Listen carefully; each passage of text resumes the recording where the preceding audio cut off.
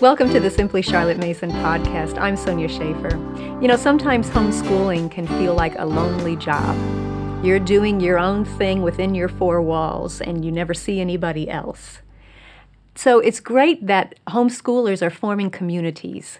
Today we want to talk about some of the pros and cons and what that might look like. And joining me for that discussion is my friend Amber O'Neill Johnston. Amber, it's good to have you back. Thank you. So glad to be here. Tell me, I know you have a lot of experience with communities. I do. It's something that we've been doing from the very beginning, but it's looked different every year or two. So my family were always a part of at least one community, but exactly which community that is changes over time. So how have they changed? What kind of communities have you belonged to? Let's put it that way. Well, when my kids were really young, I was mostly focused on play dates. And so a lot of times I was looking for groups of moms who were interested in meeting at the park and playing. And not that I never do that anymore, but I'm a little bit further away from that because I only have one guy that kind of is interested in that anymore. And so as time went on, I tended to look for what my family was into, and we would do more of that. So at one point, we were doing a nature group, and we would meet weekly and go on different trails and hikes and things. Those were things my family was enjoying or that my family does enjoy, but our hikes were getting stale, and I wanted to experience more of what was in my area, but I personally don't feel comfortable during the day being out on the trails alone when I don't know where I am or what I'm doing with my kids. And so I thought, well, let me meet up with other families, and we'll all go out and explore some uncharted territory together. And so that year was really about finding new trails. So that's just like one example. There have been other times where I've looked for where I feel like I have a deficit in terms of teaching, and I'll try to connect with other moms who are really good in that area and say, can I tag along with you? And we'll end up having just a small group, maybe 3 families, maybe 4 families. So that's how my children were introduced to Sloyd and watercolor and some of the other things, me meeting up with other families that were really good. They were jamming in those areas. And so I kind of picked that as an opportunity for those years. I remember once we teamed up with one other family because she was really good at foreign language. Yes. And so we had her doing the foreign language with my kids, and then she had me doing the hymn study and the music aspect of it with her kids. So it just worked real well. A lot of times when we have what you call a deficit or a weak area, my first instinct is often, well, what do I need to learn to shore that up? Yes. You know, how can I get better in that? And there's something to be said for that, but sometimes it's good, too, to say, who can help me with that? That's been a huge part of our group, like finding our groups and finding who our people are at a place and time. And, you know, it's interesting. I find both end up happening. So I'm going to lean into this other mother, and I'll share what I'm good at with her children. She'll share with my children. But watching someone else teach my children something that I'm not familiar with has made me better at teaching that subject and giving me more confidence as well. So sometimes you just need to be able to watch how someone else does something that you don't know anything about. So that's been really fun. But this year, we're not doing that. So this year, you know, I was like, well, let's stay closer to home and kind of focus on some of the projects. We were really going deeply in some of our handicrafts.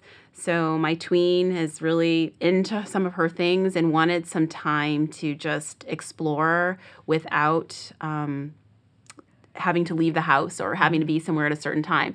So we pulled back in that area, but we've leaned into what I'll call micro-local community, in that we live in an area that is, the traffic is horrendous. And so somebody that's not that far away, it can take a really long time to get to them.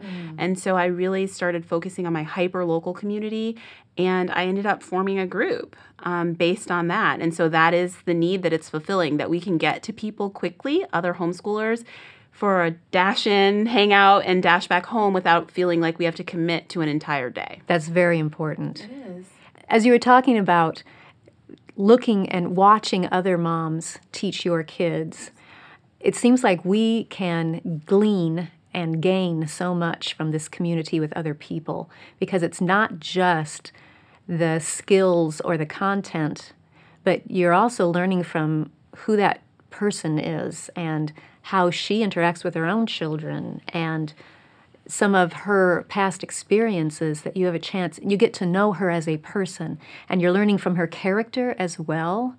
So I can see a lot of ways that these connections with people can benefit us and our children. What are some other ways that you've seen these communities add to your family, add to your children? Well, kind of to piggyback on what you just said, definitely from getting to know the mom, her character, and how she's pouring into her family and mine, I have a specific instance where being able to build relationship with other women was helpful for one of my children. So it's going to seem like a petty thing, but it was a big deal to her that I was buying her clothes that she did not want to wear. So I have a certain style in my mind of little girl clothes, and she was like, I don't want to wear those little girl clothes. I want to pick my own clothes. And we were kind of having some friction there. And it was really interesting to me one day when a friend pulled me aside and she's like, hey, can I talk to you about something? And I was like, okay. And she said, your daughter came and told me that, you made her wear this today. And that's kind of where she's been in a little sullen mood. And we talked about it a little bit. And I want to share some of the things that she shared with me. And she did. And it was eye-opening for me. And she said, would you ever consider letting her pick her own clothes? And I'm like, yes, in fact, I would. And it felt good for me to have a peer come alongside me and kind of give me a way to reframe some friction I had been having with my daughter. And I know that she was able to go to her because of the time we had spent together in these groups. So there is a level of mentorship that can occur between the mothers and children across families. That's something you can't plan, you can't pay for. It's something that only it's born from time spent together. So I think that would definitely be a benefit. Also, I think sometimes as a homeschoolers, we're so used to doing everything exactly the way we want it. And a lot of times that can make things... Isn't that why we choose to homeschool? Yes. And I'm like, so maybe we're like that a little bit sometimes. And what I've seen with my children, though, is they're used to everything catering to exactly where they are. Oh, you're really into art right now? I will take you and we'll dive deeply into these experiences. Oh, you're really into music, or you want to be in this math competition team, or whatever it is. And I find that when we're in a group, sometimes we're not going to do exactly what you want to do today. We're going to do what the group is doing today, and that maybe you'll learn something from it. Maybe you'll just accept it and you'll go with it and work on having a good attitude about doing something that someone else is passionate about today. And I find that we didn't have that many opportunities for that when we were staying home more. And being in a group has done that for the children, and quite honestly, for me too. There are times with the group and I'm like, oh, okay, that's what we're doing today. But it's good for me as well, because I can get stuck in that too. I'm the homeschool mom. I'm in charge of everything. I make all the decisions. And sometimes, you know what? I need to go with the flow. And so I feel like that's another benefit of being part of a group, learning to be flexible and gracious when things aren't exactly the way that you want them to be. Mm-hmm. That's a good point. And sometimes we feel like our kids get enough practice with that if we have more than one child. Yes. Yeah. But it's not the same. No, it's different outside of the family. The way that my children, thankfully, do not speak to other people outside of the family that way. And they tend to be more patient with people outside of the family than they are with their siblings. And also, they're having to deal with people who don't know them so intimately. So my children can sometimes push each other's buttons. Outside, there isn't an assumption that someone's pushing your buttons. They're just being themselves. And you need to figure out how relationships work, the give and take, and kind of that push and pull, working and doing something alongside someone who doesn't know you and isn't pushing your buttons. They're just being themselves, and you need to work with that.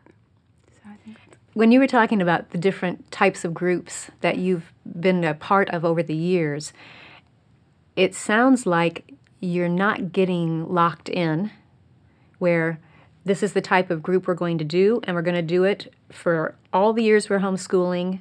That's it. No.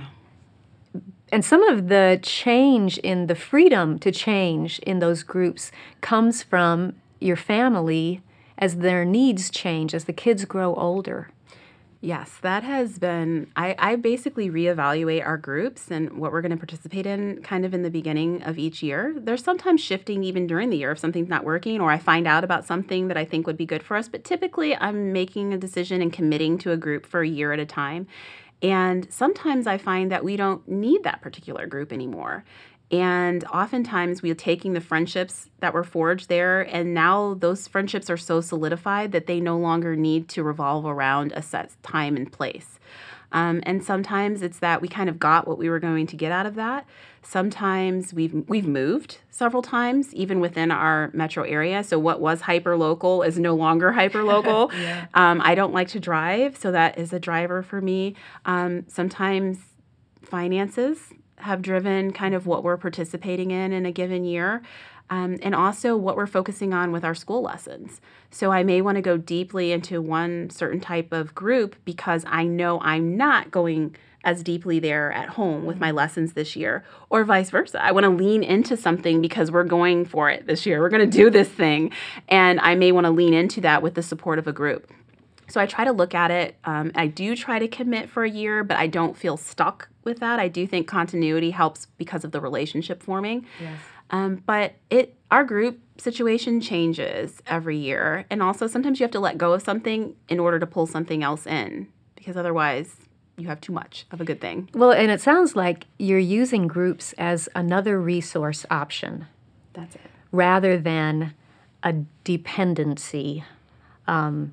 I have to have this, or I'm a bad mommy, or I have to have this for other reasons. No matter what it looks like, we have to have this. Right. And when you get into that dependency mindset, it's easy to, as you said, overload. That's it. And I think that for me, I'm looking to see how can these groups that I may choose to be in, or maybe it's just one group, some years it's more than one group, how is that enhancing our program, our family, and what we're trying to achieve, our goals, versus the group centering and then me fitting other things around it. That's a key right there. So that yes. is it's a shift. So I kind of look at, this is our family, this is what we're doing. Where can we plug in with groups that are going to help build on that? And I think that sometimes when you plan everything around the group itself, if things don't go well in the group or your expectations aren't met, if the group fails or something else happens, there starts to feel, you can start to feel like now my homeschooling's messed up. Everything collapsed because the core collapsed. And so I would recommend that the core be home and that the groups can come and go and nice to have, but if I don't, that's okay too. It really helps in terms of maintaining consistency for the kids and for your mental health in terms of where you're feeling successful and confident about your homeschooling.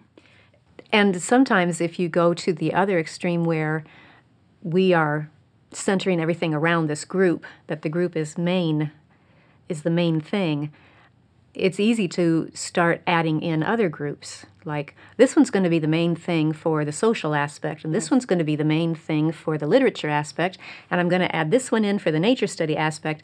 And then you spend your whole week running here and there. And you're never home Yes. for the homeschooling. Well, I think that can happen very easily, particularly with Charlotte Mason families, because we are doing our short lessons and because our children do have opportunities to pursue passions and afternoon occupations. We see white space on our calendars or our schedules and feel like, oh, look at all this I can fill up. And when we do that, we have a couple of things. One, we're not home for our lessons, and so you have a temptation to jam pack and try to do more or make the lessons longer than they ought to be, or do more than what should fit into a day because you're still trying to do all the things, but you're rarely home. And you're pushing your kids. Come Yes. on, let's get this done. Come on, we have to leave. And then you're wondering, okay, what am I really doing? Yeah. And the other thought and problem that I've seen creep up with me, and I'm glad that I noticed it, is that actually isn't white space. That is a time, it's an intentional time for the children to be pursuing things that interested them during their morning lessons or things that they would like to go deeper into. And so when that what looks like free time on my calendar is taken up with scheduled activities, even good ones, then I actually am taking away from part of the Charlotte Mason lessons. If that makes sense. Absolutely. That reminds me of a book I recently was reading, how it's so easy in today's culture to never have time alone with your own thoughts. Because we have so much information always coming at us. And if we have any white space, perceived white space on our calendar, we usually whip out our phone and look for someone else's thoughts to come at us.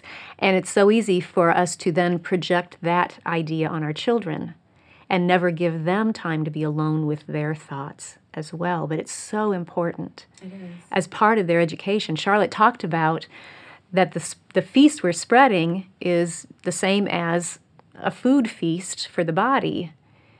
We're spreading a feast for the mind. And just as you give the children time with a food feast, they eat it, they take what they are ready for, and then they give their body time to digest it. It's the same thing with the mind. We're spreading this feast and letting them take what they're ready for. We've got to give them time to process it. That's so true. I'm a dietitian, so you're speaking to my heart right now. So it's like part of my past life. But it's really true. And I think one of the gifts we can give them as mothers is to help them protect what they may not realize as a gift. Because some children have a bent, I know I was like that, to want to go and do and do and do and do. Yes. And so it helps if we can help them have those opportunities, those do-nothing times.